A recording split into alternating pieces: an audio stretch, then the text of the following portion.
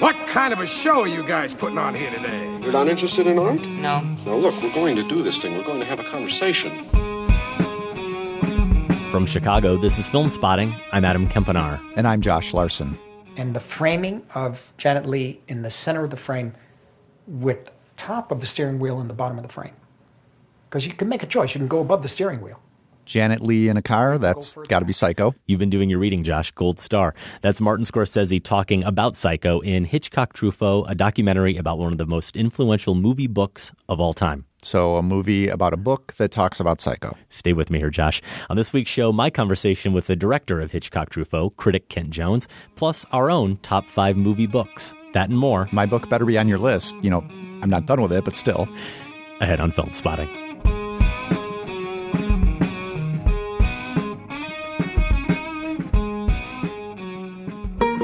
This episode of Film Spotting is brought to you by Vermont College of Fine Art. The Vermont College of Fine Art MFA in Film offers a 2-year student-designed, project-driven graduate program of professional mentorships for your scripts, fiction, and nonfiction filmmaking, and hybrid and transmedia projects. Exciting, affordable, and intense, refine your creative vision as you develop intensely personal stories in an independent practice. Visit vcfa.edu/film.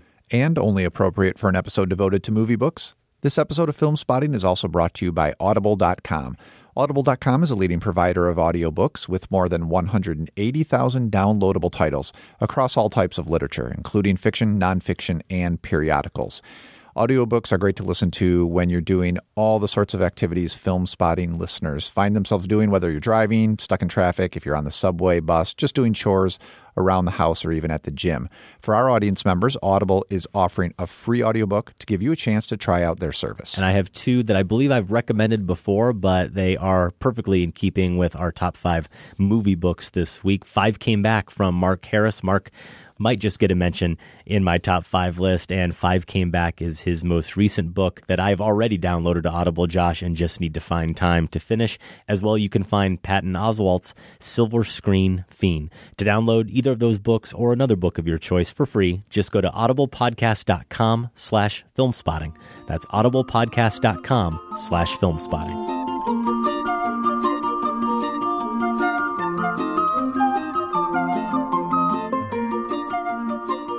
You're listening to Film Spotting.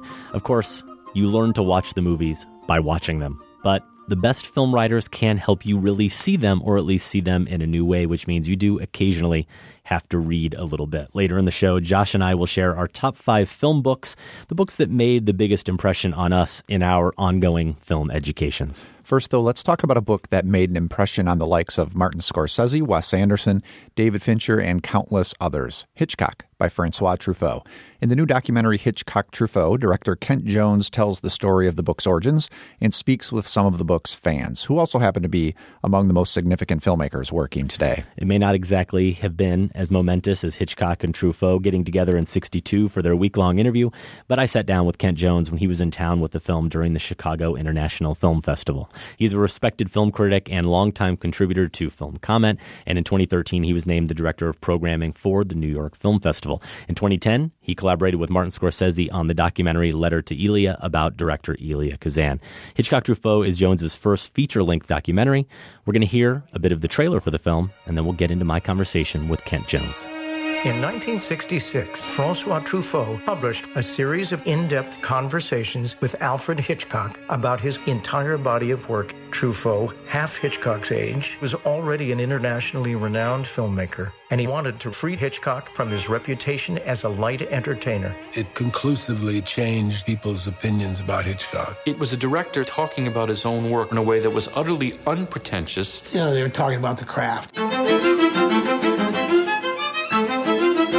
7 days. Ça durait 7 jours. 70 setups. And I shot some of it in slow motion. Where it sort of lays out all of the cutting pattern, contextualizing what the work of a director truly is.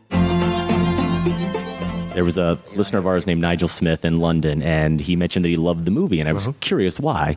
And he gave me a few reasons. One of them was, he said, it made me think about some of the Hitchcock films in more depth than I had before, Vertigo especially. There are also many Hitchcock films I haven't seen, so it was a great prompt to seek out the likes of I Confess and The Wrong Man. And then I was left with a real sense of the impact the book had and a greater appreciation of why Hitchcock wasn't just the master of suspense, but a master filmmaker, full stop. Yeah. So it seemed to me that that was appropriate because I figure all three of those were part of the agenda for Truffaut. Were they part of the agenda for you? Yes. For me, of course, I take it for granted that Hitchcock is a master filmmaker, and as most people do, I kind of imagine that, like, you know, if I know him, then everybody else must. You know, that happens a lot. And then, of course, you go out and you realize, you talk to a few people and you realize, oh, not everybody knows him.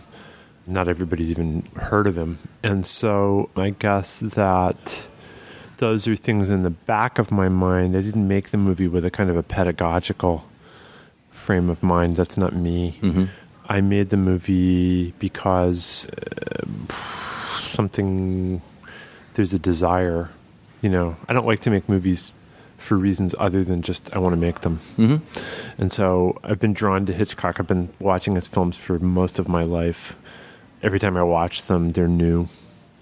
Watching them again with my children has been an experience. And I think to kind of like rediscover him through making the film is part of the thing that I wanted to do. And then to look at movies, to extend the conversation between the two of them to other filmmakers is what I wanted to do. I wanted to make a movie about filmmaking and extend the enterprise into the present. Did you have any thoughts about treating it as a little bit more of an equal split between the two? I think you did a really nice job of bringing in a lot about Truffaut's background and his personality. It certainly is there, but the book itself, of course, is an exploration of Hitchcock's work through Truffaut. So you followed that model, it seems. Well, there's an interesting comment that this guy made that it never occurred to me. It was something someone mentioned to me. He was doing an interview the other day, and they said, actually, the thing that intrigued them about the movie was that it felt like an adaptation of the book.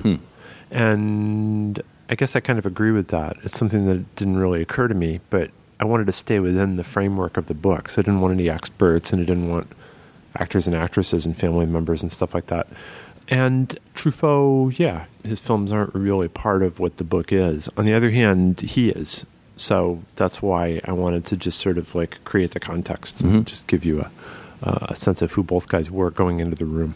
For whatever reason, it never occurred to me that the original recordings of that conversation still existed. And I wonder if you gave any thought to using that. We get a lot of it in the film to great effect, but did you consider ever using it as just the soundtrack, almost building the movie around that? Or it sounds like, as you said, because you really wanted it to be an exploration with filmmakers, that probably wasn't part of your thought. My first idea for the movie was to have no narration. I mean, very early on, I decided I wanted to include directors and have directors extend the conversation, as I said. But I did originally plan to have no narration. There's very little narration in the movie as it is, but I think just, the thing about it is that I was going to these very elaborate lengths to sort of like set stuff up. And at a certain point, I was talking it over with my editor, Rachel Reichman, who's also the co-producer, with whom I've made a lot of movies now. And she said, it simplifies things. You can just do things very quickly and simply that you can't do if you're trying to like make it work with like a combination of, a Claude Chabrol interview from, the 80s or something like that, mixed with Godard, and Truffaut and et cetera, et cetera. And you understand why narrative filmmakers use it to the same effect, perhaps. Yes, true. Although in a lot of narrative films modern narrative films, I'm not talking about older narrative films, but in a lot of modern narrative films, it's used for various reasons. It's used for the effect that it produces, like in Goodfellas and Casino. Age of Innocence is a different kind of narrator. I mean, Marty's very interested in narration. There's a poetic effect that's created by narration that wasn't necessarily intended by the people who used it in like a 40s movie where like Somewhere in the Night or something like that. So I think it's a little different. Along those lines, you sometimes get critics bemoaning documentary filmmakers who feel compelled to insert themselves into their work.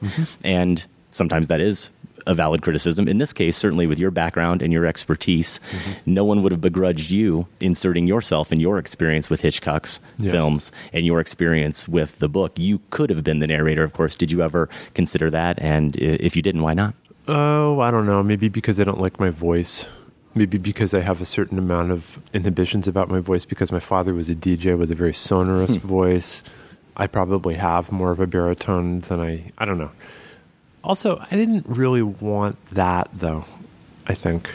I didn't want it to be kind of like me reflecting on, that's not quite what I was looking for. I wanted to be in the film in the way that I made it, not in the film as a presence, like in Chris Marker, even though he's not reading, he's part of his movies. I didn't want to do that. I was genuinely surprised listening to the audio in the film at how wide-ranging and detailed their conversations were because they did have Helen Scott there. They did need someone as an interpreter, and it strikes me that I've done a few of those conversations, it can disrupt things. It can make you speak a little more clipped and abruptly than you would if you were just having a casual conversation. And yet, listening to them, it doesn't seem like it inhibited them at all. They were really able to connect with each other. Well, she did an amazing job. I mean, people said, well, she makes a lot of mistakes. It's like, well, you'd make a lot of mistakes too if you were sitting in a room for 8 hours a day, 5 days a week. I mean, it's just like, she does an incredible job. The other thing, though, and this is not something that you get in the book, but Hitchcock actually understood French and he spoke it. He speaks it pretty badly. I mean, he speaks it, tu sais, est-ce que tu veux? There's no attempt at a French accent whatsoever. However, he did understand it. I think he spoke German too, at least rudimentary German. And so that certainly helps. I think he's able to understand Truffaut very quickly. Truffaut really didn't understand English, but she was really like right in there on the spot. Sometimes in the tapes there are things that she gets wrong that are kind of funny when they're trying to figure out the titles of certain silent films because Truffaut's trying to play the what films influenced you when you were younger thing. And of course for Hitchcock's generation the question of films influencing you when you were younger is different from people of Truffaut's generation. So he's like, well, let's see, I saw Der müde Tod, and Truffaut doesn't know what Der müde Tod is because he doesn't know the original title of it. He doesn't know that it's Destiny, and so they're just getting things mixed up, and Votre genre de film. Your type of picture. Les gens prennent du plaisir. People feront semblant. Get enjoyment, but pretend. De ne pas être dupe, not to be fooled. Ils bouderont quand même leur plaisir. They begrudge they give their pleasure grudgingly. Yes. Well, when I say pleasure, I don't mean amusement. I mean now they're obviously they're going to sit there and say, "Show me." Oui, évidemment, ils vont là-bas puis ils disent, montre-moi. And they expect to anticipate. I know what's coming next. I have to say, do you? In his letter to Hitchcock soliciting the sit-down, he wrote, there are many directors with a love of cinema, but what you possess is a love of celluloid itself. And maybe it's appropriate talking about Hitchcock that I keep coming back to questions about the form, but is it silly at all to wonder why someone so enamored with celluloid would choreograph this conversation with his cinematic idol and not shoot it on celluloid? And I say it's silly, of course, because it could make it a lot more difficult to pull this whole thing off, and he probably envisioned it as a book, but there's still a part of me that wonders why someone who loved film as much as he didn't think to capture this. Well, I mean, but that's a question that could only come from a moment like now when everybody films and records absolutely everything, and it's very easy. Bringing, 16-millimeter cameras into the room and, recording the entire conversation would have been something very different. I mean, it was a book he was proposing, and he wasn't thinking of making a film. It would have turned them into performers, too, inevitably, which he wasn't after. Yeah. Right? Yes, that's quite true. And the performance part is in there. Whenever Hitchcock told the story about being locked up when he was 3, he's performing. Whenever he says actors are cattle, he's performing. Whenever he talks about being bored on the set because everything's been drawn in advance, he's performing. So there's some of that, but, it's at a minimum. Some of the filmmakers we see in the piece, Olivier Assayas, we see David Fincher, Martin Scorsese, of course, Richard Linklater, about 10 directors total. Is that the number? That's right. How did you decide on those 10. That must have been tough. Certainly you could have found any number of filmmakers and critics who have an adoration for Hitchcock and could have weighed in. Well, I didn't want any critics. Okay. I just wanted filmmakers. That's one thing. The other thing is I wanted people that I knew were going to, that I had a personal connection with. In each case, I do. Mm-hmm. Some people more than others. I mean, Marty and I have known each other for 24 years now, actually, I realize.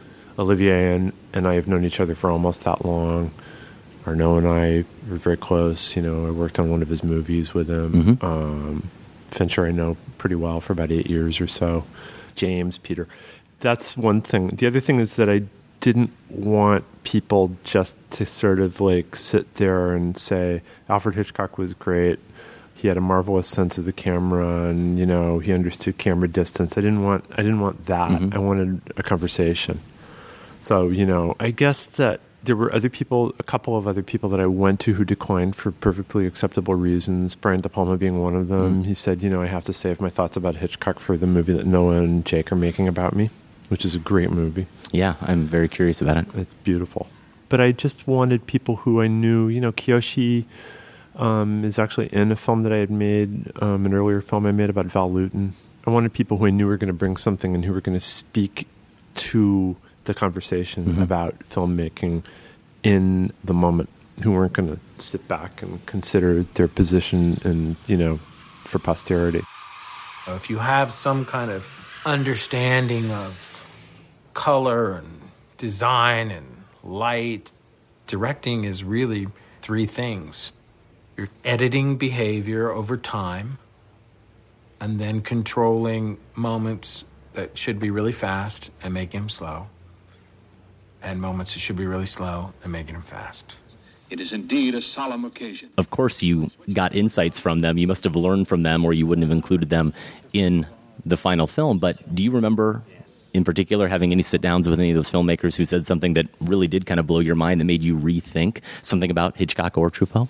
A few things. I mean, when Arnaud says the difference between, there's no difference between what makes him quiver with desire and what makes him quiver with fear.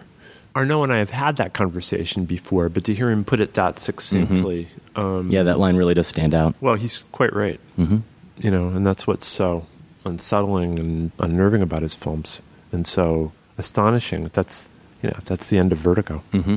Yeah, and a perfect transition into Vertigo, because I doubt that many people will watch this movie and have their opinion of that film significantly altered at this point. Right. Most people agree it's a masterpiece, but your film did help for me crystallize what makes that movie so special, and it gets back to that phrase from earlier about the love of celluloid itself. Yes. The dreamlike quality of that movie, the pacing, the cinematography, the acting, the voyeuristic nature of it. There's so much watching, the hyper-reality of the plot. Yes. Is there any Hollywood movie, anyway, that is so inextricable from its medium? I think of so many films, even movies I like, that I saw last week or a month ago or a year ago, where I could see them as stage plays, I could read them as books, and probably have just about the same experience with it. But you can only experience Vertigo as a piece of film. Yes, even though very few people will anymore. Well, I mean, sure, there are other movies that, I would say among modern filmmakers, Paul Thomas Anderson is involved in an enterprise that is like that, in the sense that you're going deep into the experience of actual... Yeah, it's a full sensory. Yeah, Mm-hmm. The minute that The Master started, I was just, and I saw it again recently in 70 millimeter, actually. It's that kind of an experience. So's There Will Be Blood, so's Magnolia, so's...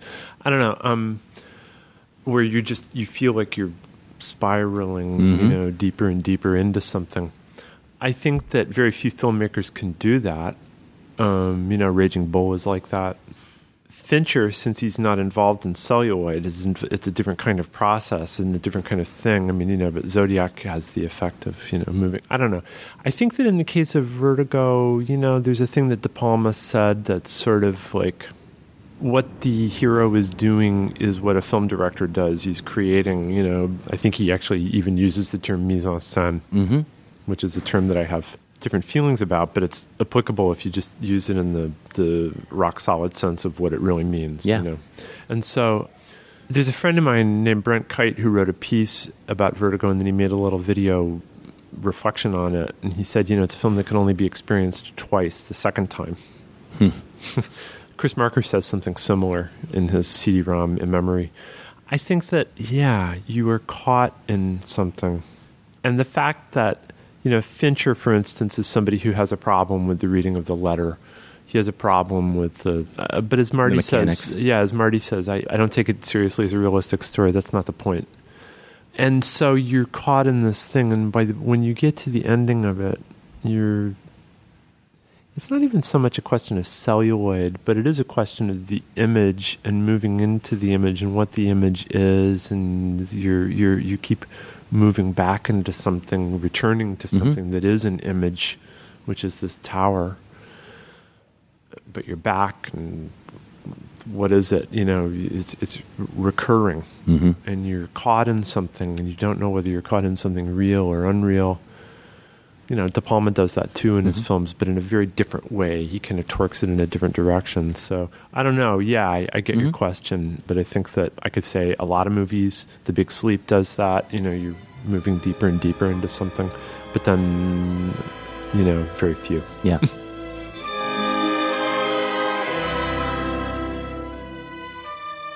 I think Kim Novak coming out of the bathroom is the single greatest moment in the history of movies. At that moment, everything that Hitchcock was about, and everything that cinema is about, comes together in the most beautiful way, which is,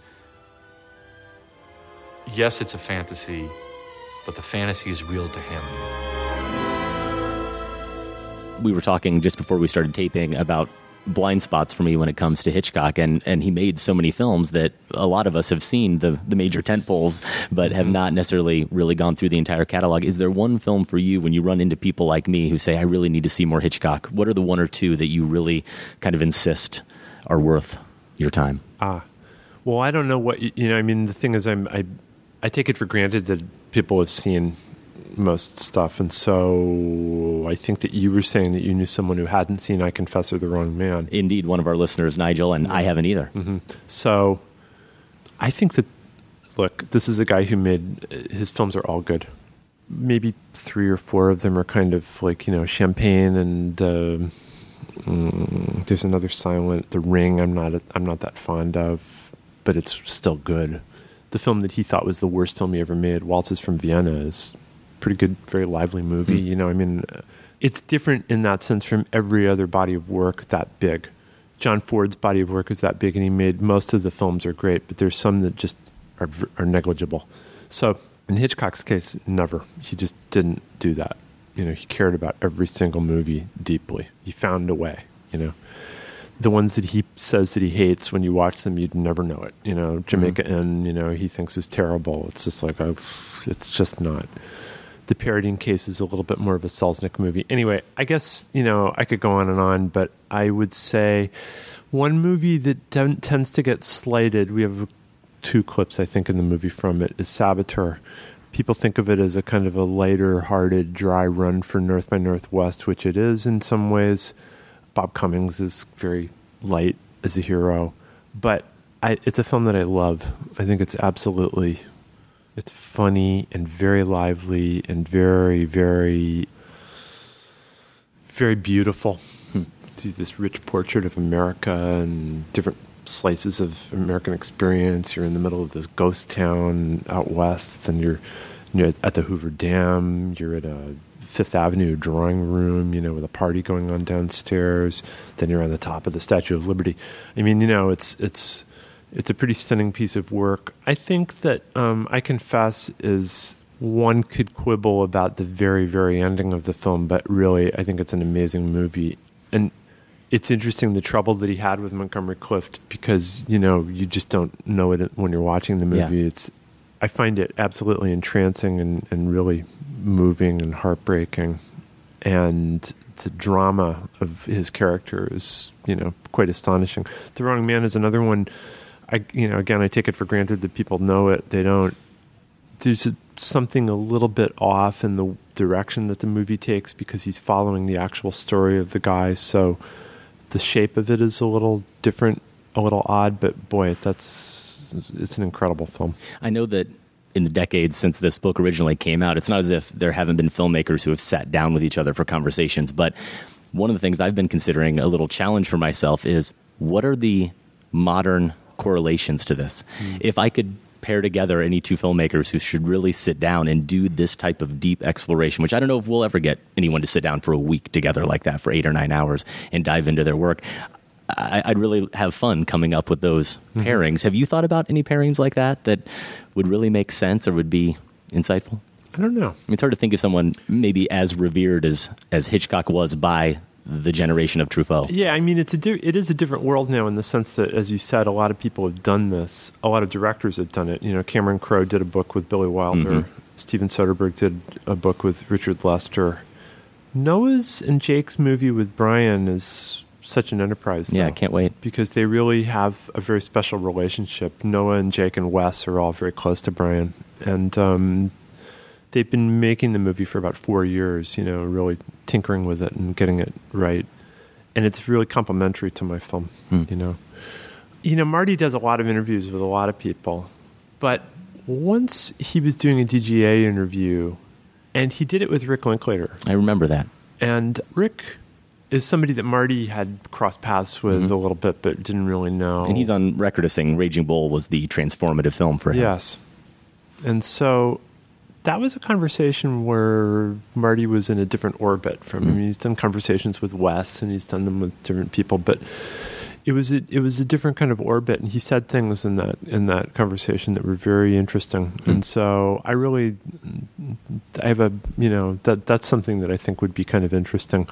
I mean, Olivier Assayas did a book with Ingmar Bergman that's very good, back when he was first starting out as a director, actually. Stig Bjorkman is kind of part of the conversation.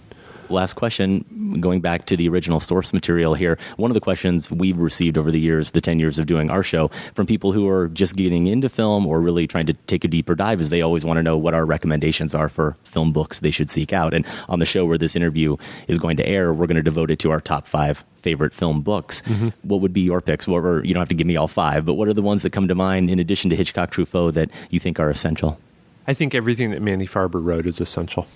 I mean, you know, I know Manny's work so well. I knew Manny really well. It's hard for me to, you know, there's a side of his writing that's very combative and kind of like trying to be the smartest guy in the room, but it doesn't, you know, that's part of who he was, and then he kind of acknowledges it ironically in the writing itself sometimes.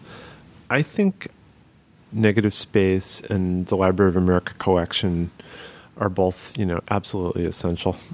Apart from that, film books, you know, Joe McBride's books and his book about John Ford in particular, Searching for John Ford, that's a really, really special book. He's a very special writer, you know. Yeah. And I always loved what he wrote about Wells. I thought it was beautiful. His writing in general, I would recommend. And he has a new biography coming out of someone.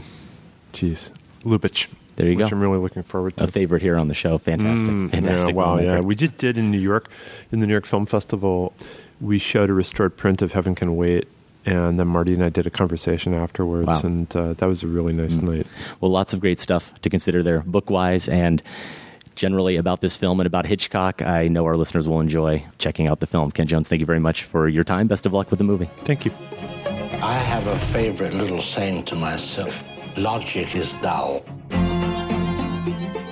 My thanks again to Kent Jones. We will include his picks for essential film books on our top 5 page, along with our picks at filmspotting.net. Just click on top 5s right there at the top of the page. Spoiler, one of his picks is on my list. Okay. And I didn't know that ahead of time. No, you didn't. Do that just to look smart. Hitchcock Truffaut is currently out in limited release, and it opens here in Chicago at the Music Box on Christmas Day. Up next, Adam and I will step into the shoes of 2 actors known for going big in Massacre Theater. Then we'll start the best of year talk with the Film Spotting Poll, which asks you to name your favorite film of 2015. Stay with us.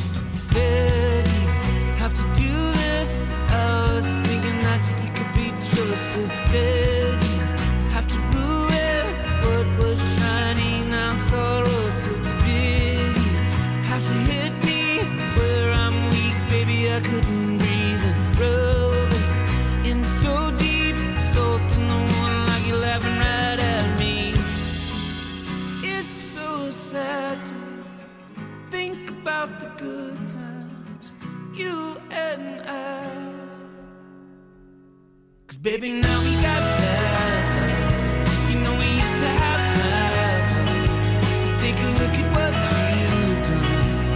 baby, now we got bad blood. Now we got problems. I don't think we can solve them. You made it really deep good. And baby, now we got bad blood. Dead. Think we'd be fine. Got scars on my back from you. Hey folks, just wanted to jump in with another thank you to Audible.com for supporting Film Spotting. A couple other movie book recommendations. Fosse by Sam Wasson. If you are a fan of Fosse's films, as I am, like All That Jazz, this is the definitive biography of Fosse. And Matthew Modine's Full Metal Jacket Diary, both books, Josh, that I've recommended in previous episodes of the show, but both are available right now over at Audible. You can download either of them for free just by going to audiblepodcast.com/filmspotting. That's audiblepodcast.com/filmspotting to get your free audiobook. We do thank Audible for their support of the show. We have some movie recommendations for you as well, coming from our friends at Mubi, a curated online cinema that brings its members a hand-picked selection of the best independent, international, and classic films. One of those is Let the Bullets Fly. Chinese star Zhang Wen was the darling of the art film world after his stunning debut in The Heat of the Sun and The Banned in China, but awarded in Cannes, Devils on the Doorstep. He exploded the box office with Let the Bullets Fly, though this movie says is a zigzagging, gleefully madcap, and elaborately political action genre mashup. Mubi also has an exclusive presentation of Street of Crocodiles, the brand new 2K transfer of the brothers Quay's legendary short, chosen by Terry Gilliam as one of the best animated films of all time. Every day, Mubi's curators introduce a new title, and you have 30 days to watch it. That means there's always 30 wonderful films to enjoy, all for only $4.99 a month. Listeners of Film Spotting can try Mubi free for 1 month. Just go to Mubi.com/filmspotting to redeem now. That's MUBI.com/filmspotting. It's so sad to think about the good times, you and I. 'Cause baby, now we got bad love. You know we used to be bad love. This is an emergency. This is an emergency. Homicides in Chicago, Illinois have surpassed the death toll of American Special Forces in Iraq. Hey, Ptolemies. Welcome to Chirac. And welcome back to Film Spotting. Always nice to get something new from Spike Lee, and nice, too, that at close to 60, he clearly doesn't have any intention of shying away from controversy.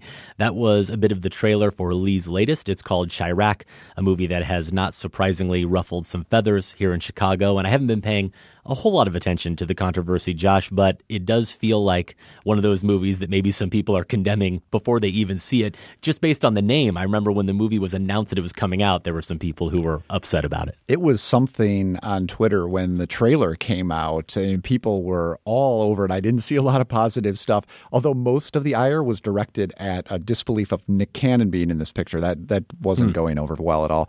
Well, Adam and I do plan to see Chirac before sharing our opinions on it. We hope to do that in time for next week's show. It right now is our planned review. We'll have that plus our top 5 discoveries of 2015. These are the actors, directors, screenwriters, composers, really everyone's fair game here. You can send along your picks, help us out, remind us of performances and the behind-the-scenes folks who did great work that we may have forgotten over the course of the year. Send that to feedback@filmspotting.net. I think one of your discoveries, Josh, just might be that you shouldn't be ripping on Nick Cannon. Maybe he's a really good actor. We'll find out. I've seen him in at least one other role that I appreciated at a Sundance movie 5 or 6 years ago. I can't remember the name of it. Remember the title. I don't think it got much of a release, unfortunately, but he was quite good in it. He must have been riveting. Okay. Let's get to a little bit of housekeeping, some notes here for our Chicago area listeners. If you go to filmspotting.net right now, we are giving away Admit 2 passes to see the December 9th screening of The Danish Girl. This is the film starring Eddie Redmayne and Alicia Vikander. Again, just go to filmspotting.net. There's a link to enter to win those Admit 2 passes right in the top stories of our website. Also, here in Chicago, wanted to promote the 3rd annual Chicago Serbian Film Fest. It starts this weekend, so it runs December 4th through the 6th at the Movie Co. in Rosemont. It is an annual celebration of the best in contemporary Serbian cinema, Josh. They're presenting 7 films that they've selected that all have been recognized at various festivals around the world. If you are curious, and I'm curious as I know nothing about Serbian cinema, The URL is serbianfilmfest.com. We will link to that in our show notes at filmspotting.net. We promised you last week that we would do a little bit of blind spotting this week. We would talk about The Wrong Man, starring Henry Fonda, Alfred Hitchcock's film from 1956. It was a selection inspired by Hitchcock, Truffaut, and director Kent Jones himself. If you're a subscriber to the Film Spotting podcast, well, you probably already heard it. That review was published separately and should already be in your feed. We felt like the show was getting a little crowded. We'd give you something to chew on as an appetizer in anticipation of this show. So we put that out on Wednesday, a movie we did both appreciate. Josh, maybe me just a slight bit more than you, not as much as our co-producer Sam Van Halgren, who gave it 5 big stars on Letterboxd. You can't go any higher. You really can't. So if you want to hear that, if you're a radio listener and you're curious about our thoughts on Hitchcock's The Wrong Man, and really, why wouldn't you be? Go to filmspotting.net and listen there, or subscribe to the podcast in iTunes or whatever podcatcher you choose. Hitchcock supposedly, famously said that all actors are cattle. We will now moo with Massacre Theater. We perform a scene badly. You get a chance to win a prize. Last time, we massacred this. Consider for a moment the world a rat lives in. It's a hostile world, indeed. If a rat were to scamper through your front door right now, would you greet it with hostility? I suppose I would. Has a rat ever done anything to you to create this animosity you feel toward him? Rats spread disease to bite people. Rats were the cause of the bubonic plague, but that's some time ago. I propose to you, any disease a rat could spread, a squirrel could equally carry. Would you agree? Right. Yet I assume you don't share the same animosity with squirrels that you do with rats, do you? No. Yet they're both rodents, are they not? And except for the tail, they even rather look alike, don't they? It's an interesting thought, Erkolene. However interesting as the thought may be, it makes not one bit of difference to how you feel. If a rat were to walk in here right now as I'm talking, would you greet it with a source of your delicious milk? Probably not. I didn't think so. That was Christoph Waltz as Colonel Hans Landa and Denis Ménochet as Perry Lapadite in 2009's Inglourious Bastards, written and directed by, I forget. Some guy. That massacre was part of our big bondage party a couple weeks ago. You missed out if you weren't part of that. Our review of Spectre and top 5 James Bond tropes. The tie-in, pretty obvious. Waltz there back in the villain role in the new Bond. Also not heard in that scene, but present in it. Spectre Bond girl Léa Seydoux is actually one of the Lapadite daughters. Cyrus Zamanian from Austin, Texas said, Josh's Christoph Waltz sounds like an old Asian woman with a speech impediment. Adam's performance was quite nice, There you go. Quite nice. I think my more subtle performance, the French accent, maybe that endeared me to some listeners. At least I like made Cyrus do some critical work there and come up with some comparison. It was all over the place. We heard from some listeners who thought there was a bit of Scottish brogue to what you were doing, Nigerian to what you were doing. I think that's the first time I've been accused of using a Nigerian accent. Just your brilliance, Josh, that people can't quite place it. Reed Ramsey in Knoxville, Tennessee said, the only connection I can find is that Waltz is also in Spectre. Unfortunately, he didn't terrify me or even move me in any way in Spectre. He may actually be the most boring Bond villain I've ever seen, which I don't think is Waltz's fault. But his performance as Hans Landa in Bastards forever changed the way I see movie villains. All right, this is coming from, I'm going to give this my best shot, Mateo Corpé we can from call Lyon. It Matt. He's Matthew. In Lyon, he's known as Matt. Okay. For the first time ever, I'm able to participate in Massacre Theater. It does help that you went with one of my favorite scenes of all time, the opening to Quentin Tarantino's Inglourious Bastards. The obvious connection is Christoph Waltz playing the breakout role that has haunted every one of his performances since then. They'll also note that Inglourious Bastards and Spectre both feature great French actresses giving so-so performances. That would be Melanie Laurent and Léa Seydoux, respectively. So-so performances. Melanie Laurent, one of my top actresses of the year. Inglourious Bastards came out. How dare you, Matthew? Matt continues, Hans Landa's rodent hypothetical also features in the second best scene, Inspector, which, sorry, Adam, is not saying much. When a mouse enters a room Bond is guarding and Craig hilariously asks, "Who are you? Who do you work for?" I do remember that. Much like Landa, I do not doubt 007 would have shot it immediately had it been a rat rather than a mouse. Well done. What a connection that we obviously did not think of. P.S. Matt says, I'm unfortunately not acquainted with the infamous, you want to do this one? You love doing this one. Thomas d'Argent in Lyon, France. We got to get those two together. In Lyon. Come on. It can't be that big of a place, Lyon. I've not been to Lyon, I can't say. We need these two to get together, and we need pictures. Josh, reach into the film spotting hat. It's pretty brimming. A lot of people, despite your accent work, were able to recognize Quentin Tarantino's dialogue and that Christoph Waltz performance as Hans Landa. Reach in, pick out this week's winner. The winner is Brian Fontanilla from San Leandro, California. Congratulations, Brian. Email feedback@filmspotting.net to claim your very own Film Spotting t-shirt. Martin, look at me. I am looking at you. Now look at me the way I'm looking at you. Put it in your eyes. You're mine, ass, without saying it. How about this? What are you telling me? That you're sleepy? That you want to go to bed? So this edition of Massacre Theater was going to be an earmuffs edition, but we decided to kiddie-proof it for you. So you're safe if you have young children. Just getting too out of control. In earshot. I will say that this scene might have the best stage directions in the history of Massacre Theater. 560 plus episodes, we've never had some of the stage directions that we have in this scene. Yeah, I've got a giggle hyphen That's cackle. It. A giggle cackle. Here. And I can't wait to hear you do it. Yeah, I don't know how that's going to sound. I'm going to find out when you do. Got to be in the moment. It's got to come from a place of real honesty and authenticity. That's right. Josh, where does this scene come from? Well, it does tie in with a topic we're discussing on this week's show, or maybe we discussed it in more detail earlier in the week on that special podcast download. That's the only bit of hint you're getting. Because it's the only one we could think of. It really is. With that, I started off. You're going to give me the action. Okay. And action. Give up.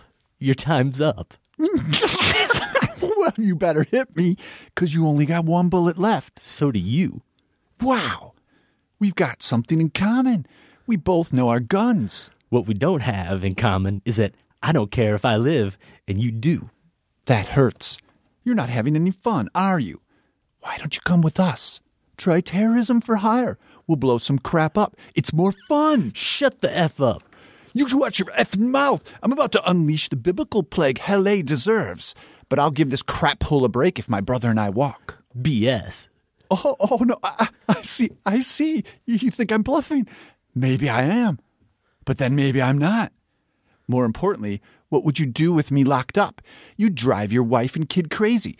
Say, how is your daughter anyway? Is she ripening by now? Your darling Janie? Your little peach? Is she ripe?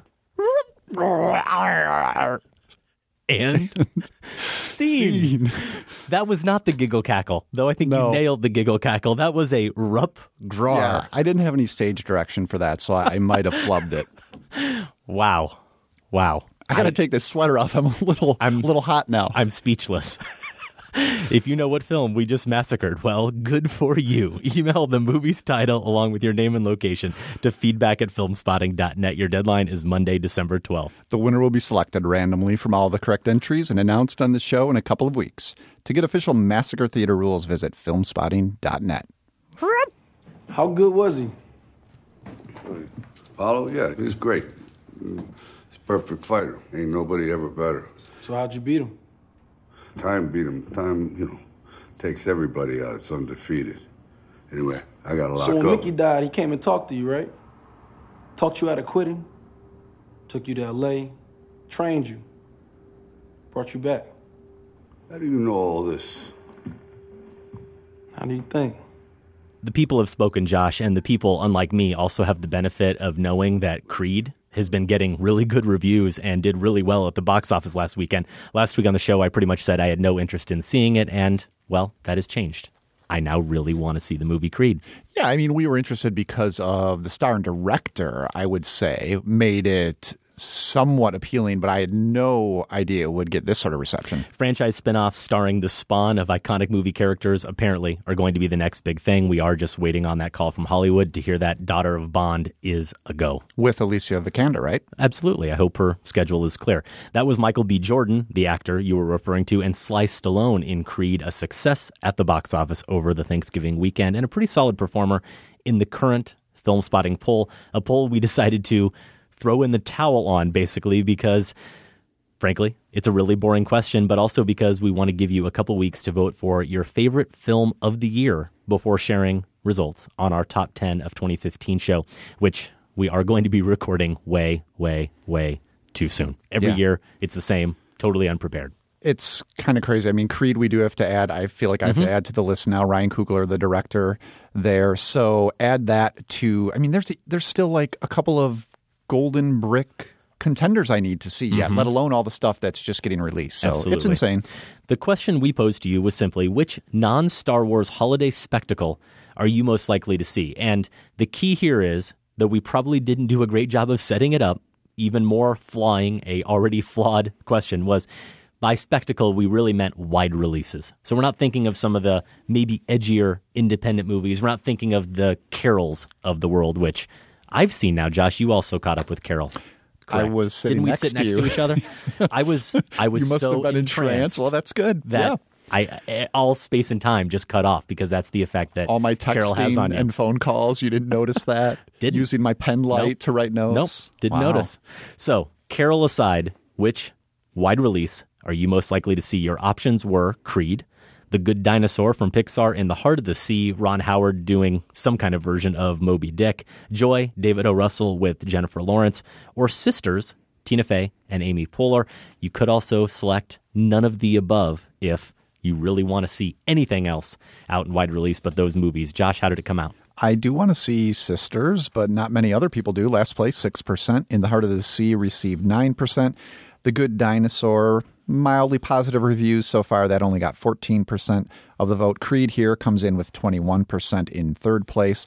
Up at the top, none of the above, 23% in second place. But that means Joy, which I did end up voting for, won the poll with 27% of the vote. And a note about The Good Dinosaur, our friends over at The Next Picture Show, part of the Film Spotting Podcast Network, are discussing The Good Dinosaur in conjunction with an earlier Pixar film, one pretty commonly considered a masterpiece, Toy Story. So we'll see what they think of both of those films on that upcoming two-part edition of The Next Picture Show. You can learn more about that in iTunes or nextpictureshow.net. Let's get to some feedback on that poll. Mike said, maybe I've taken too many hits to the head, but Creed has my vote. I'm looking forward to this fresh take on the franchise of my youth, adulthood, and midlife crisis. It took Sly to make a major boxing movie with a black protagonist. Oh, the irony. I'm sure Josh will hate the film.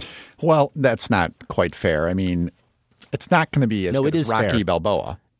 There's no way. Which, again, is a fine film. But I think Mike has a point here, because based on what I've heard about Creed, I think it was actually our friend from The Next Picture Show, Scott Tobias, who said this, Creed is a very good Rocky movie. And you apparently don't like very good Rocky movies, since you don't like the first Rocky movie. Well, Rocky Balboa is the only good Rocky. Well, I can't say that. I haven't seen them just all. Stop. Of the ones I've seen. Just read this email from Andrew Cochran in Riverside, California, please.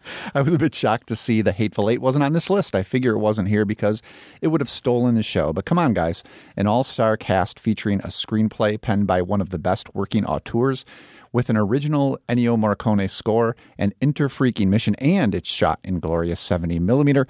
I think we all know what we'll be doing in December. The Hateful Eight. Haven't heard of it. Brett from Newton, Massachusetts. I'll add to the chorus for The Hateful Eight, and I know what you're thinking. It's a limited release picture until January. Yeah, actually, you're a mind reader, Brett. But if the reports are true, at least 2 cinemas per state will be getting the 70mm treatment. We're waiting on that list, which gives basically everyone the chance to see it, given that seeing a true 70mm film that's by Tarantino in southern Idaho, let alone anywhere, is a rare opportunity. I'd gladly throw all the other options away for that true spectacle. Not so for Will from Los Angeles. He says, even if The Hateful Eight was on this poll, my choice would remain Joy. David O. Russell's films come alive with an explosive energy that throws everything at the wall, hoping some part of it will stick. It's an overwhelming approach to writing and directing film, but it is also wildly entertaining and beautiful when it works. And that's far more compelling than checking off another typical Tarantino bloodbath. Okay, so yes, for the record, we are familiar with that new Tarantino movie. We didn't forget it, but for whatever reason, we stuck with a bunch of the less than thrilling movies that will be in wide release before the new year. As Brett mentioned, The Hateful Eight opens a 2-week 70mm roadshow engagement on Christmas Day on reportedly about 100 screens. As of this taping, we actually don't know when we're going to see The Hateful Eight. We're really hoping that we're going to catch it. Maybe there will be a critic screening sometime in the next 2 weeks before we tape our top 10 films of 2015 show. I have set aside a spot in my top 5 of the year. It's there for Quentin Tarantino if he wants to take it, Josh. I believe that. And the other one we haven't heard about is Star Wars 2, Force Awakens. I think those are the 2 major releases of the year yet that a screening hasn't been announced, so who knows what's going on with those. You mean Star Wars 7? Is that how you call it? Well, you said Star Wars 2, so I thought I would just correct you. Star Wars also. Oh, okay. It's also clear to me now. I know my number Star Wars movies. Yeah. You don't know how to rank them, but you know the numbers.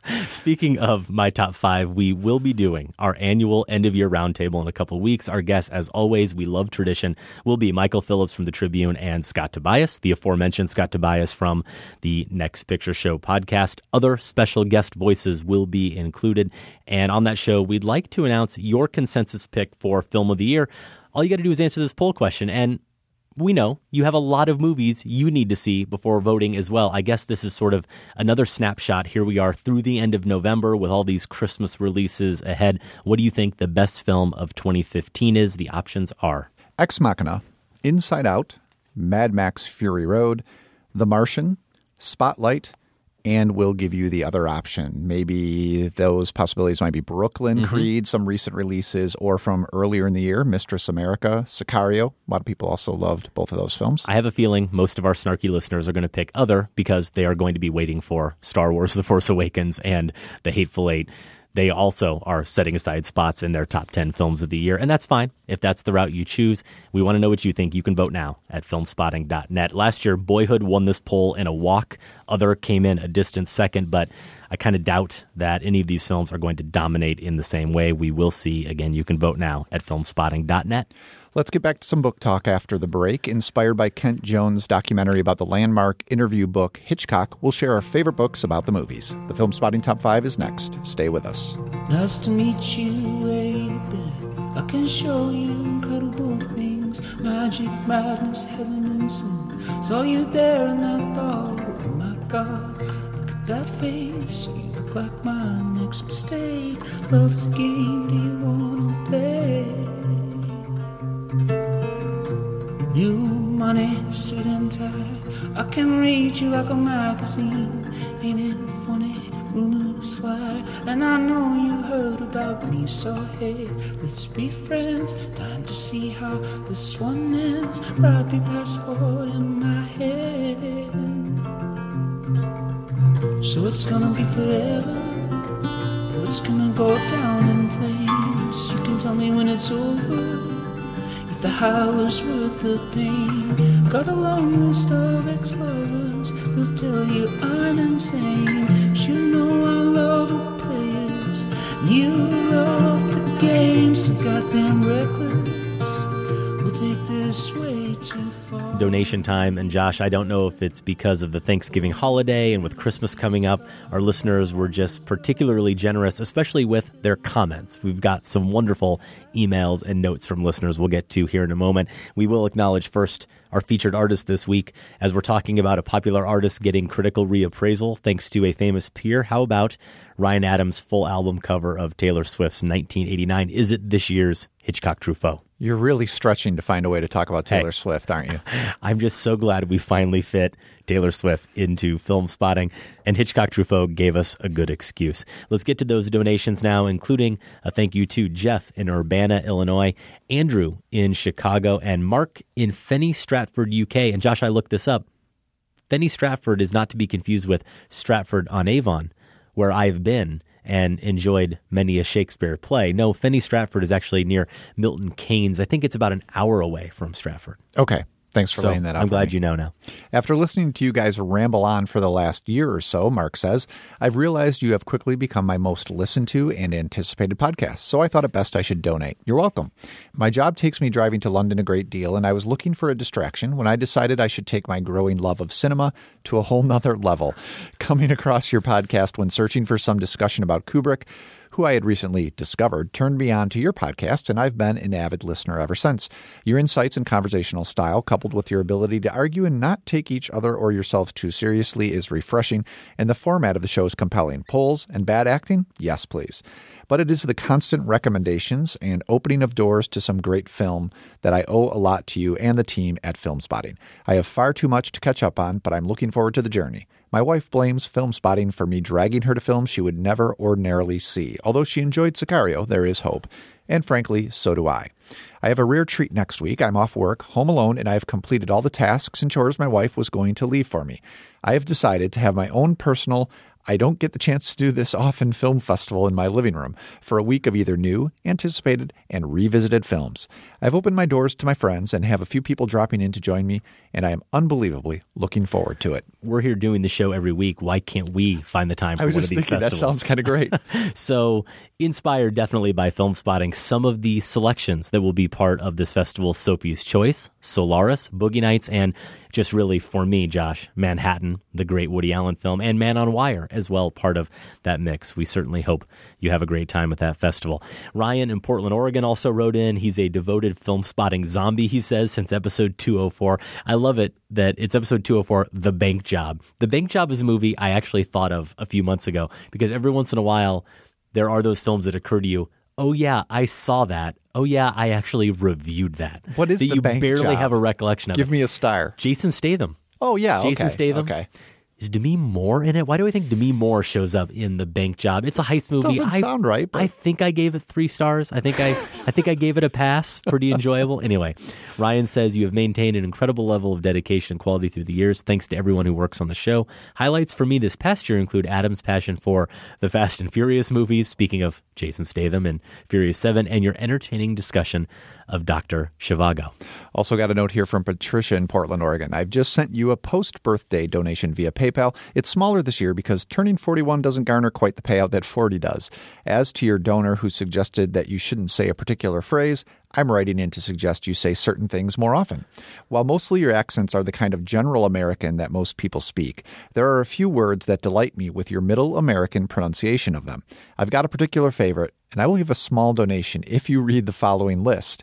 You might then be able to guess what the word in question is. Well, now you're going to become too self-conscious, but this is where... I know, I shouldn't have looked ahead. You need to read the list, Josh, because... It's me. It's just me. Huh? I don't think I can get lumped into this really? with you. I don't think so. I could be wrong.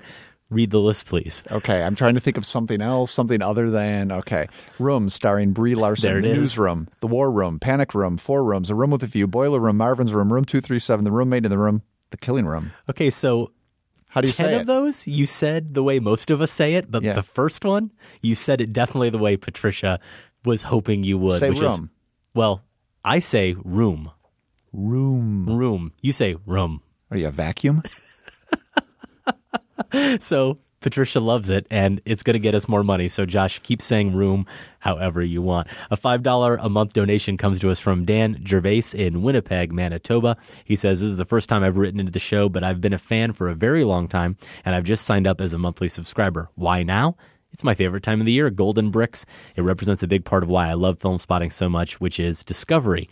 Whether it's a film I hadn't heard about or a new director who's doing something interesting, you guys constantly make me pause the show so that I can make notes on my iPhone, and I love that. Thanks for doing what you do. Thank you, Dan. I'm going to jump ahead a little bit here, Josh, because I want to get to Kathy's email for the end. Jay in San Antonio, Texas is a new $10 a month donor, and Laura in Calgary, Alberta says it's time to pay the dealer. As a longtime listener of the show, Film Spotting has become a big part of my film-going experience. I always look forward to listening to your reviews after seeing a particular film, and of course, catching up with your top 5 lists. If I take in a particular movie solo, I'm sure to queue up your review for the walk home, and it's like having the most intelligent friends offering valuable and insightful commentary on what I just watched. Keep up the great work. Oh, thank you, Laura. That? So we close with Kathy W. She's in Alfred, New York. She's been a donor to the show certainly before, as she will touch on here in a minute. And I just think as we're joking about the holidays and the generous mood our listeners are in, I think Kathy has maybe touched on something that all of our film spotting families maybe can partake in as they have some time together in the coming month. I've been a religious, never missed an episode listener ever since my first, the one where you massacred one of my favorite movies, Sexy Beast. I knew immediately I'd found my podcast home, and that devotion has never wavered.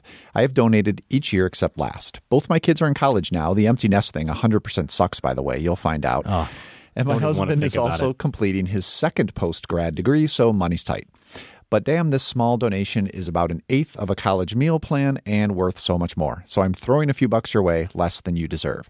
When I've donated in the past, I've written about movies you've opened my eyes to. There are no shortage of those over the past 2 years. But this time, I want to tell you about the death match you inspired in my family. Your actor death match last year was anguishing, and my yelling at my iPod inspired me to go big or go home. So home I went.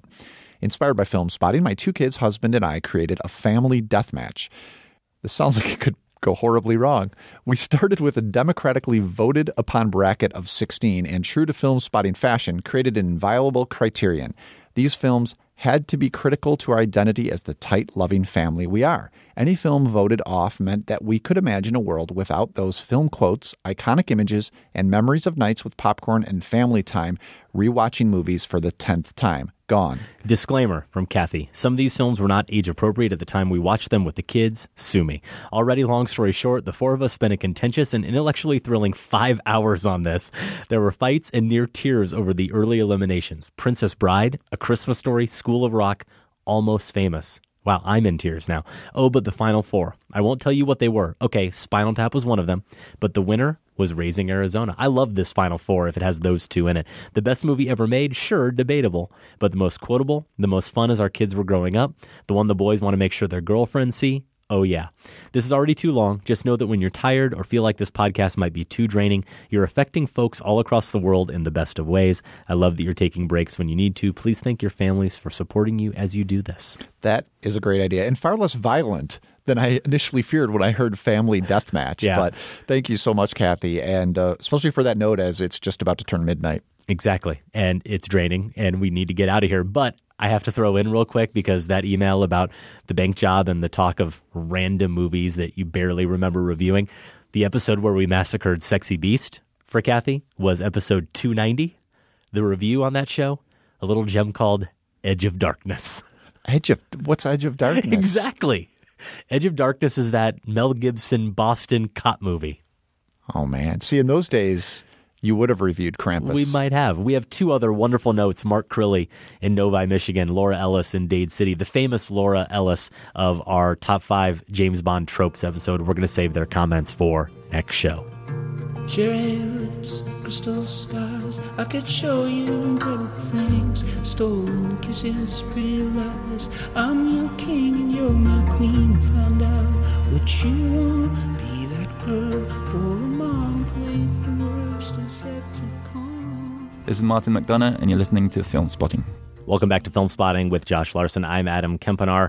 We do have a fine tradition on the show of listeners coming up with most of our best material, coming up with some great top 5 topics, certainly, among other things. And about a month ago, we got an email from a longtime listener in London, Nigel Smith in Tufnell Park, who you already know from earlier in the show. He helped set up that first question for Kent Jones, and he helped us come up with this week's top 5. Hi, chaps. I noticed on Letterboxd that Adam has seen Hitchcock Truffaut.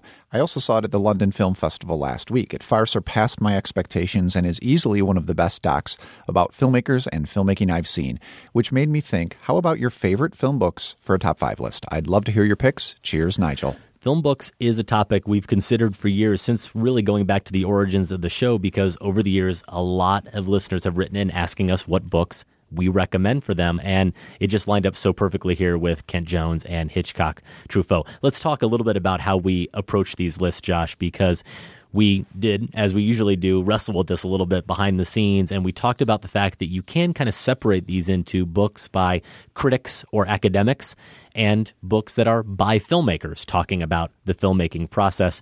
And one thing we did land on is that we think this topic is rich enough, especially with those categories, that we can maybe revisit this one down the road. And so we actually did decide to just focus on one of those 2 categories. We're doing the ones by critics this time, right? We are. We're going to start there, which I'm glad about because I have more of those. I think we kind of split in the ways, or at least what appeals to us in reading material about film. I lean more towards towards work by critics, and you seem to be more interested in work by filmmakers. So we'll flip it and get to the filmmaker side when the occasion arises down the road. It did occur to me that it might be fun to let you do your list of the critics and scholars books, and I could focus on the ones by filmmakers to balance things out a little bit, because you're right. I think it speaks to our different approaches to film. You came to film really as someone who always wanted to be a film critic, and that was what really drew you in, whereas I was always drawn to wanting to make movies. So my first readings were always books that were by directors or by screenwriters talking about their process, and I came to criticism separately. But I threw that aside. I figure we can revisit it at some point, and we will get to some of those books. Why don't you start us off? What's your number 5? So I did compile the list, trying to answer that question that we get. Where would you turn if you're a budding cinephile or even an aspiring critic? What would you start reading? And a lot of these I did read, as you were saying, when I was pretty young. So either still dreaming about being a critic or just starting out. How do I actually do this? Well, let me read some of the greats who have done it. And one of those undoubtedly is Roger Ebert. So I have a book of his at number 5. He did a lot of his books were compendiums. He, of course, had his memoir, Life Itself, and a whole book of his negative reviews. The one that I would really recommend is his Great Movies book. And this is something of Ebert's Sacred Cow collection. He revisits classics, places them in historical context, but also gives them a fresh consideration. There are 3 volumes overall, and that encompasses, I think, about 400 films. But I'd start with the original one. This one tackles a good chunk of the common canon, so it includes some films that we've given Sacred Cow reviews to, others that are in the film spotting pantheon. So essays here in 2001, Do the Right Thing, The Godfather, Singing in the Rain, and The Wizard of Oz. These are short, relatively short, and I think they exhibit Ebert's great talent for this concise, critical observation that's, born of his experience as a newspaperman. Here's a taste, and this is about the original Star Wars. I think he perfectly captures here how the movie's populist nature is also part of its art. George Lucas's space epic has colonized our imaginations, and it is hard to stand back and see it simply as a motion picture because it has so completely become part of our memories. It's as goofy as a children's tale, as shallow as an old Saturday afternoon cereal, as corny as Kansas in August, and a masterpiece. Those who analyze its philosophy do so, I imagine, with a smile in their minds. May the force be with them. So I think Ebert's Great Movies it's a good place for budding cinephiles to start because it considers something like Star Wars right alongside, say, Yosujiro Ozu's Floating Weeds or Alain René's Last Year at Marion Bad. It's putting them in the same context, taking even the most monumental works of cinema and discussing them in this casual manner so that they feel scalable for new film enthusiasts. My number 5, Josh, I was all set to try to sound really arty and Mr. Grad School because I did discover this book as a grad student in a film class, and that's What is Cinema? Andre Bazin. You talk about places to start. This would seem like a place to start with the book called What is Cinema? It's probably a little bit more advanced. You might want to work your way up to that than some of the other ones on this list. And I was all prepared to talk about how it's such a perfect tie-in with Hitchcock and Truffaut because he's even mentioned in the documentary. And Bazin was Truffaut's mentor, really a father to him. He was the co-founder of Cahiers du Cinéma, that influential film criticism magazine that came out of Paris. This book, What is Cinema, includes a foreword by Truffaut, and he really focuses on this aesthetic of reality. The opening chapter is called An Aesthetic of Reality, Neorealism, and he talks about filmmakers like De Sica and movies such as The Bicycle Thief and Umberto D. and Charlie Chaplin in his films Monsieur Verdoux and Limelight. He talks about Fellini and My Beloved Nights of Cabiria. I was going to go on and on about his preference for filmmakers like Wells and Renoir, who really used the mise-en-scène and sort of reclaimed the authenticity of the photographic image with deep focus and wide shots.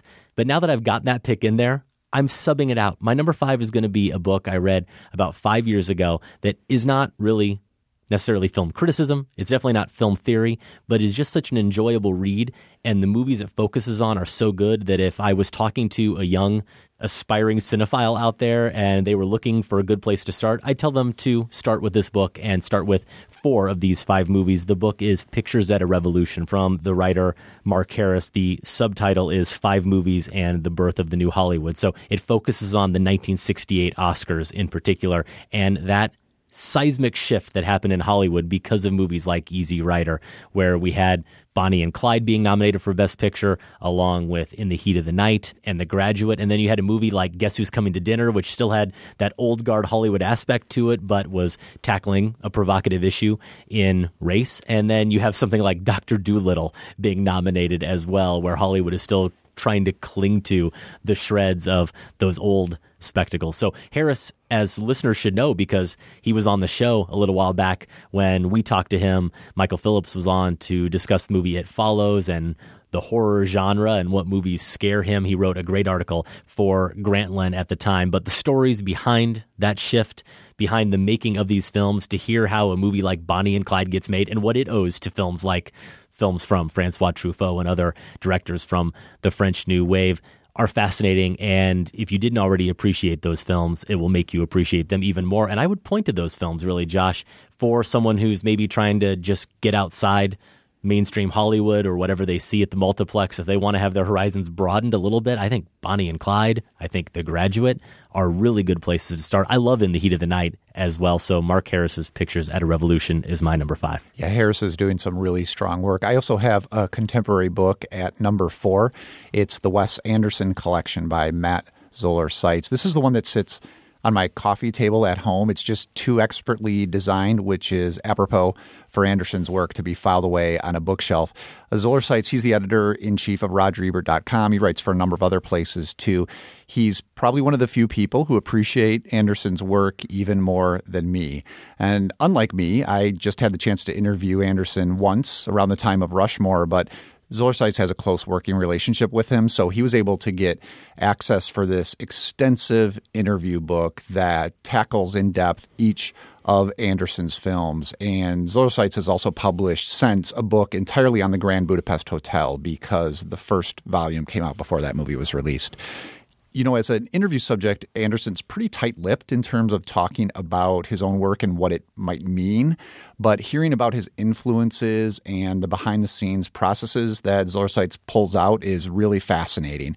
And the introductory essays here to each film, they're just fantastic. Zoller Seitz hones in on what makes these movies so magical. There's also this really profound introduction by Michael Chabon that talks about Anderson's movies in relation to brokenness.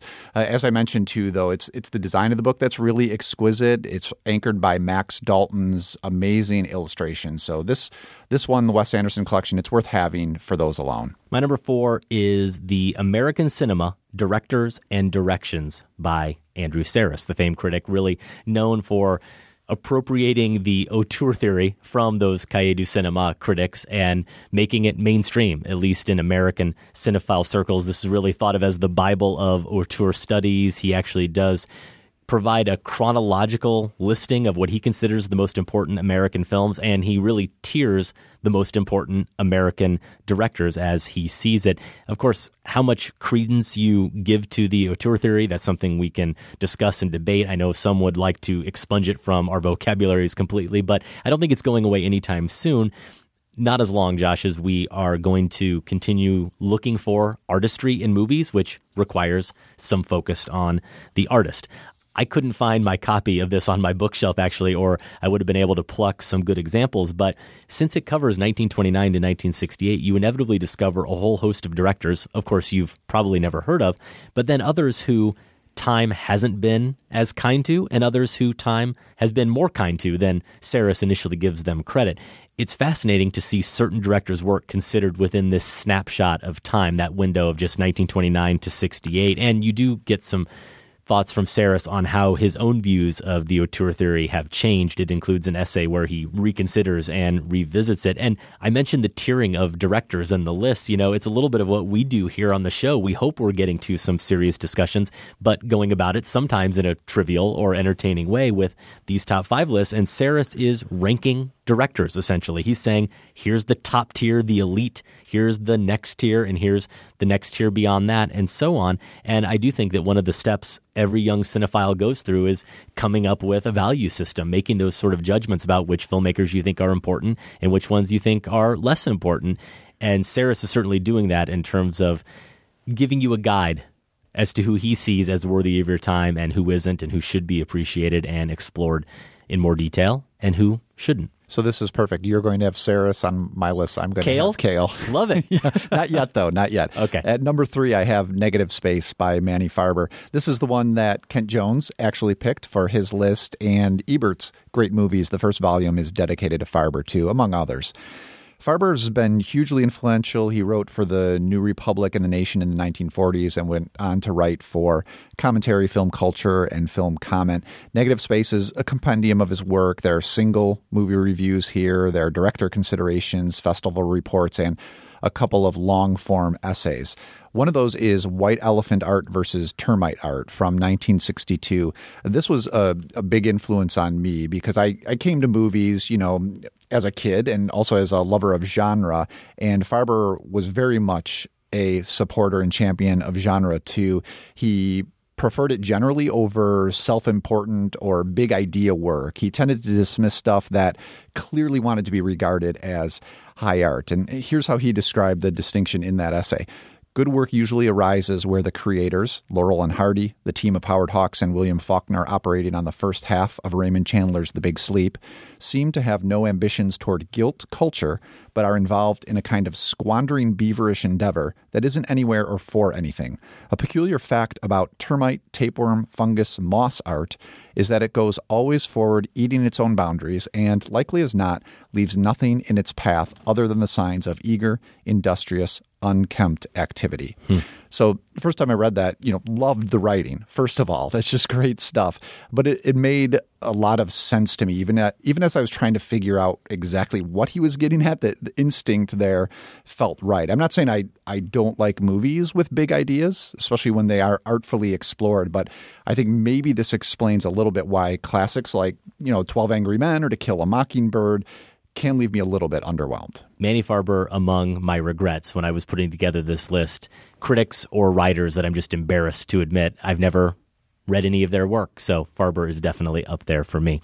My number 3 is A Cinema of Loneliness. This is a book by Robert Kolker, and it sort of follows on the heels of my pick of Pictures at a Revolution and The New Hollywood. These are the directors of the American New Wave, so to speak, and the loneliness of the title refers to some of the themes of these directors' work, but also their independence as filmmakers. They kind of are isolated and outside of that classical Hollywood cinema. The 5 directors that Kolker first focused on back when the book was originally published in 1980 were Arthur Penn, Stanley Kubrick, Francis Ford Coppola, Martin Scorsese, and Robert Altman. It's come out in 3 editions since 88, 2000, and 2011. The 4th, that's the one I have. And in the preface to it, kind of contradicting everything I was just talking about with Andrew Saris, Kolker points out that an impetus for the update was actually the deaths of Arthur Penn, Kubrick, and Altman, and he wonders whether the time of the director is over. He says back then he was trying to, quote, find the artistic personality in the filmic text. So I like getting the update as he wrestles with that and his original perspective when he wrote the book. But then what he does is he doesn't just add a preface or an introduction here or maybe an epilogue at the end. He expands on what he wrote and he infuses new filmmakers that fit into this scheme into this previous scheme. So not only do you get expanded takes on Kubrick and Altman to encompass their full bodies of work, but you get the films of Steven Spielberg talked about. You get new material on directors like Todd Haynes, even Judd Apatow, Christopher Nolan are included in A Cinema of Loneliness. It's really been a constant resource for me, not only when it comes to this show, but especially as I've been teaching some of those film classes at the University of Chicago's Graham School. If you're looking at the New Hollywood, you have to look at what Kolker says about Arthur Penn and Bonnie and Clyde, and also Scorsese and Mean Streets. Even when we talked about Robert Bresson, and I focused on him a little bit in my last class, which were movies about spiritual crises, you got to look at what Kolker says about Taxi Driver and Paul Schrader in relation to Bresson's work. And having now seen Todd Haynes' Carol, it makes me want to dust off this book and see what his take on Todd Haynes is. Unfamiliar to me, so I'll have to add that one to my list. My Kale pick is here at number 2, and it's For Keeps. Kale's probably not my favorite critic, but I think she's my favorite to read, if that distinction makes any sense. I feel like the older I get, the more I question her taste, just the movies that she finds to be the best and champions. But man, the writing craft, that's always going to stand. And that's what I first really appreciated about her work. For Keeps is a compilation, so it's drawn from her other books, previous books, and her New Yorker pieces. It's a 1,200-page beast, so you'll be making your way through this over a long time. But just about everything is in here, including her infamous immediate reaction to Bertolucci's Last Tango in Paris, which I think was at a New York Film Festival screening. Here's what she said. There was something almost like fear in the atmosphere of the party in the lobby that followed the screening.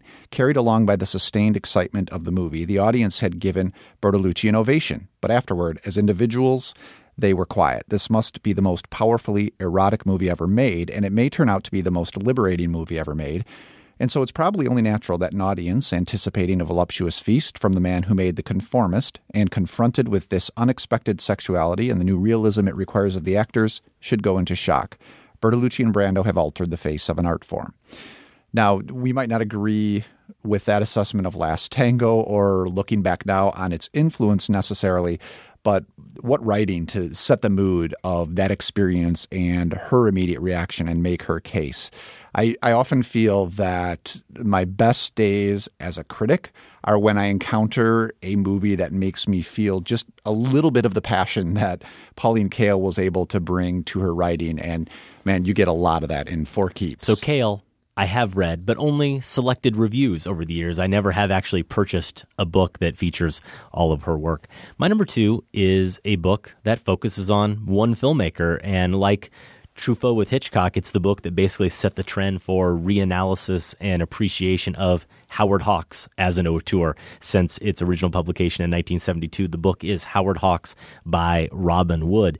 It addresses Hawks' work by assembling the movies into categories. So you get chapters on self-respect and responsibility, the lure of irresponsibility, the group, male relationships. These are all the themes that really identify Hawks' personality that comes through in his work. They are the themes that run throughout his work. And of course, some people may be listening, Josh, thinking, well, why do I care about this book if I don't care about Howard Hawks? My first response is, well, you should care about Howard Hawks. Rio Bravo, Only Angels Have Wings, His Girl Friday, those films are masterpieces, and Robin Wood will make you appreciate those films even more, but he'll also compel you to at least reckon with the ones that aren't universally adored. Even if you don't care about Hawks, his take on Hawks' films, though, should still influence your understanding of cinema. And I think the section on Rio Bravo in particular is fascinating because he focuses on how it is embedded within these conventions of the Western, but how it also separates itself from those movies, how Hawks places the camera and his reliance on action to convey plot and emotion. And he does all that without ever losing sight of just how much damn fun Rio Bravo is. So even as it gets a little academic and you think maybe he's taking a film like Rio Bravo a little bit too seriously, he acknowledges that. And he says at the end of the day, it's all of these things working together that really make it the masterpiece it is. So when you have someone like Wood really drawing out what makes that film so good, it won't just change your sense of the movie Rio Bravo, but it really will, as I was saying, change your sense of what a good director does on screen. All right, you're going to accuse me, I think, of having a cheat here at number 1 because it's a compendium not just of one critic, but a whole bunch of them. Okay. It's American Movie Critics from Philip Lopate, and this is his attempt to anthologize the best of American film criticism from the very beginning of the art form going through about 2008. So I think about, there's dozens of critics represented here over some 100 years. The range is amazing. You have early giants like Otis Ferguson and James A.G., all the way through to talented contemporaries like A.O. Scott and Manohla Dargis at the New York Times, and also Nathan Lee. The early stuff is really fascinating. You can read the likes of Hugo Munsterberg or Vaco Lindsay trying to make sense of this new art form at the time and the possibilities of writing about it. You can see them trying to figure out how do we actually write about this new thing, which is kind of cool. There's also some amazing curiosities. If you've ever wondered what poet Carl Sandburg made of the cabinet of Dr. Caligari, it's in here. I didn't even know that existed. So if your budget doesn't quite allow to, pick up 10 books, all these 10 books that we're talking about, maybe start here. It's a pretty comprehensive place to get going. And to soften the cheating a little bit, I'd also recommend Lopate's Totally, Tenderly, Tragically. That's a collection of his own critical essays.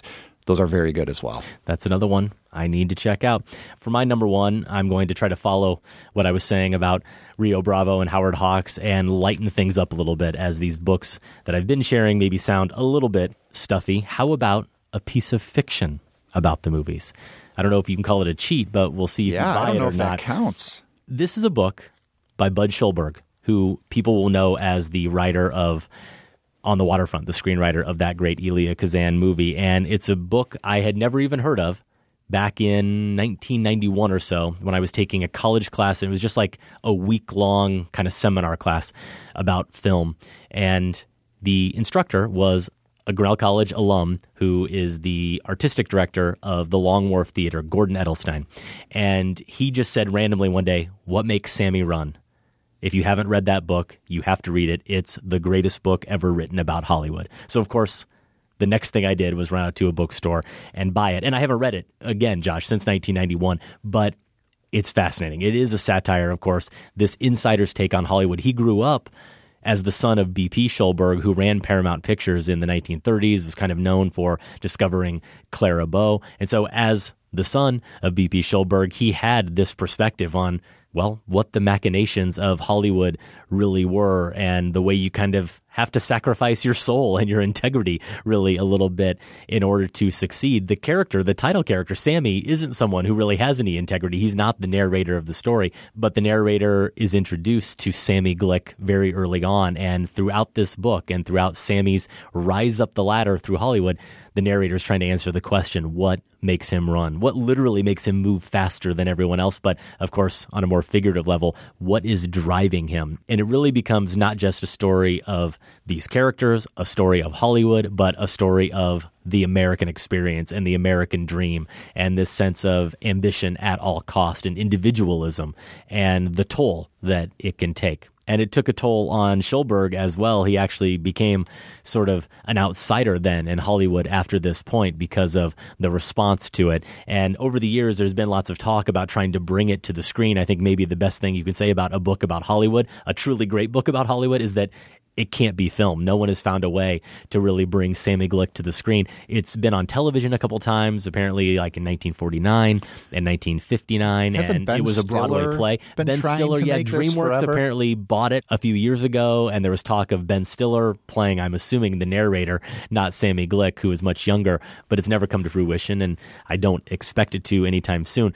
With all the love I've been sharing over recent months for the You Must Remember This podcast, where Karina Longworth dives into these secret stories or these forgotten stories about old Hollywood, I wonder if she's ever talked about Bud Schulberg. And if she hasn't, I'm putting it out there right now on the record as a listener suggestion for an episode, because I'd love to learn more about not only his upbringing in Hollywood, but the writing of What Makes Sammy Run and then the fallout from it. And of course, even later in life, he was blacklisted because of some dealings he did actually have with the Communist Party. And apparently he did at one point name names for the House Un-American Activities Committee. So there's a lot of drama here with Bud Schulberg, and there's a lot of great drama in What Makes Sammy Run.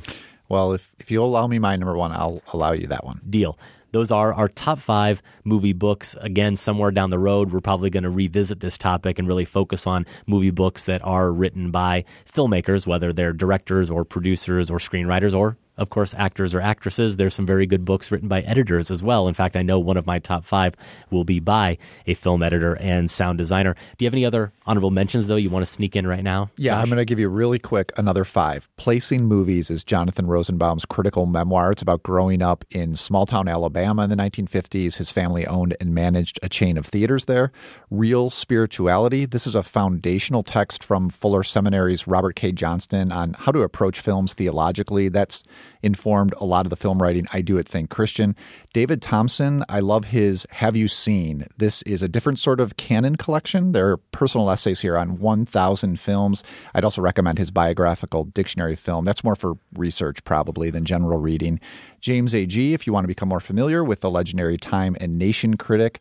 He was also a novelist and screenwriter. A.G. on Film is a nice collection. And then Molly Haskell's From Reverence to Rape. That's a great example of 1970s feminist film criticism. Well, I already snuck in Andre Bazin and What is Cinema, but I'll also mention the Film Genre Reader 2. edited by Barry Keith Grant. And I do love this because it's a compendium of different articles, obviously really focusing on different film genres. But for me, it was so formative because of John Coelte's essay on film noir, Notes on Film Noir, and Paul Schrader's great essay, Chinatown and Generic Transformation. You really can't fully appreciate, I don't think anyway, Chinatown or movies like The Long Goodbye if you don't get Schrader's perspective in those essays. Film art, Bordwell and Thompson, I mean, it is the film 101 textbook for a reason. And you mentioned Roger Ebert, whether it's life itself, his autobiography, or going back through some of those books like The Great Movies. I'll mention one of his movie home companions. I've talked about it on the show before, I think back when Ebert passed away. For me, I can date myself by it, of course, because it was 1992, 17 years old. I had the 1992 Roger Ebert home movie companion, and that was that thing that got dog-eared that I brought everywhere. I'd go to music rehearsal or something, and I had that with me. And when I had a free moment, I would open it up and read some review. And so really, every sense I have of film criticism or what a film review is comes from watching Siskel and Ebert on TV and then reading those written essays in that home companion. I, of course, enjoy Peter Biskin's Easy Riders and Raging Bulls and John Pearson's Spike, Mike, Slacker, and Dykes as well, the book really about the birth of the American independent cinema that started in the 1980s with some of those Spike Lee films, Richard Linklater's Slacker, of course, Jim Jarmusch and his movies as well. Again, those are our top 5 film books. Send us your picks or any other comments about the show to feedback@filmspotting.net. Or you can leave us a voicemail, 312-264-0744.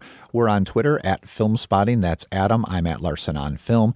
You can also find us at facebook.com/filmspotting. Over at filmspotting.net, you can find 10 years of reviews, marathons, interviews, and top 5s in the show archives. While you're there, take a moment and vote in the current Film Spotting poll. We're asking you to name your favorite film of 2015. And if you're listening on the radio or are not a subscriber to the podcast, this week we also posted a Hitchcock blind spotting review.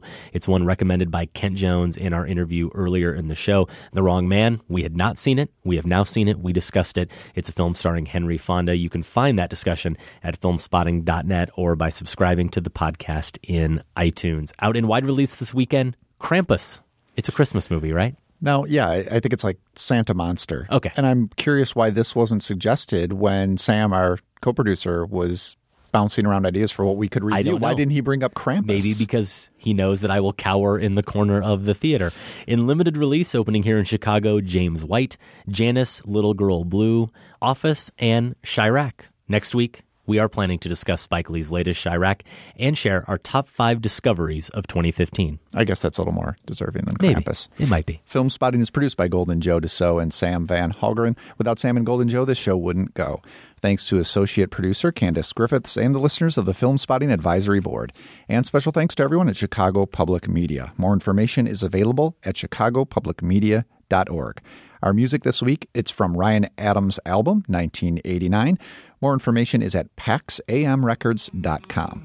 For Film Spotting, I'm Josh Larson. And I'm Adam Kempenaar. Thanks for listening. This conversation can serve no purpose anymore. Goodbye.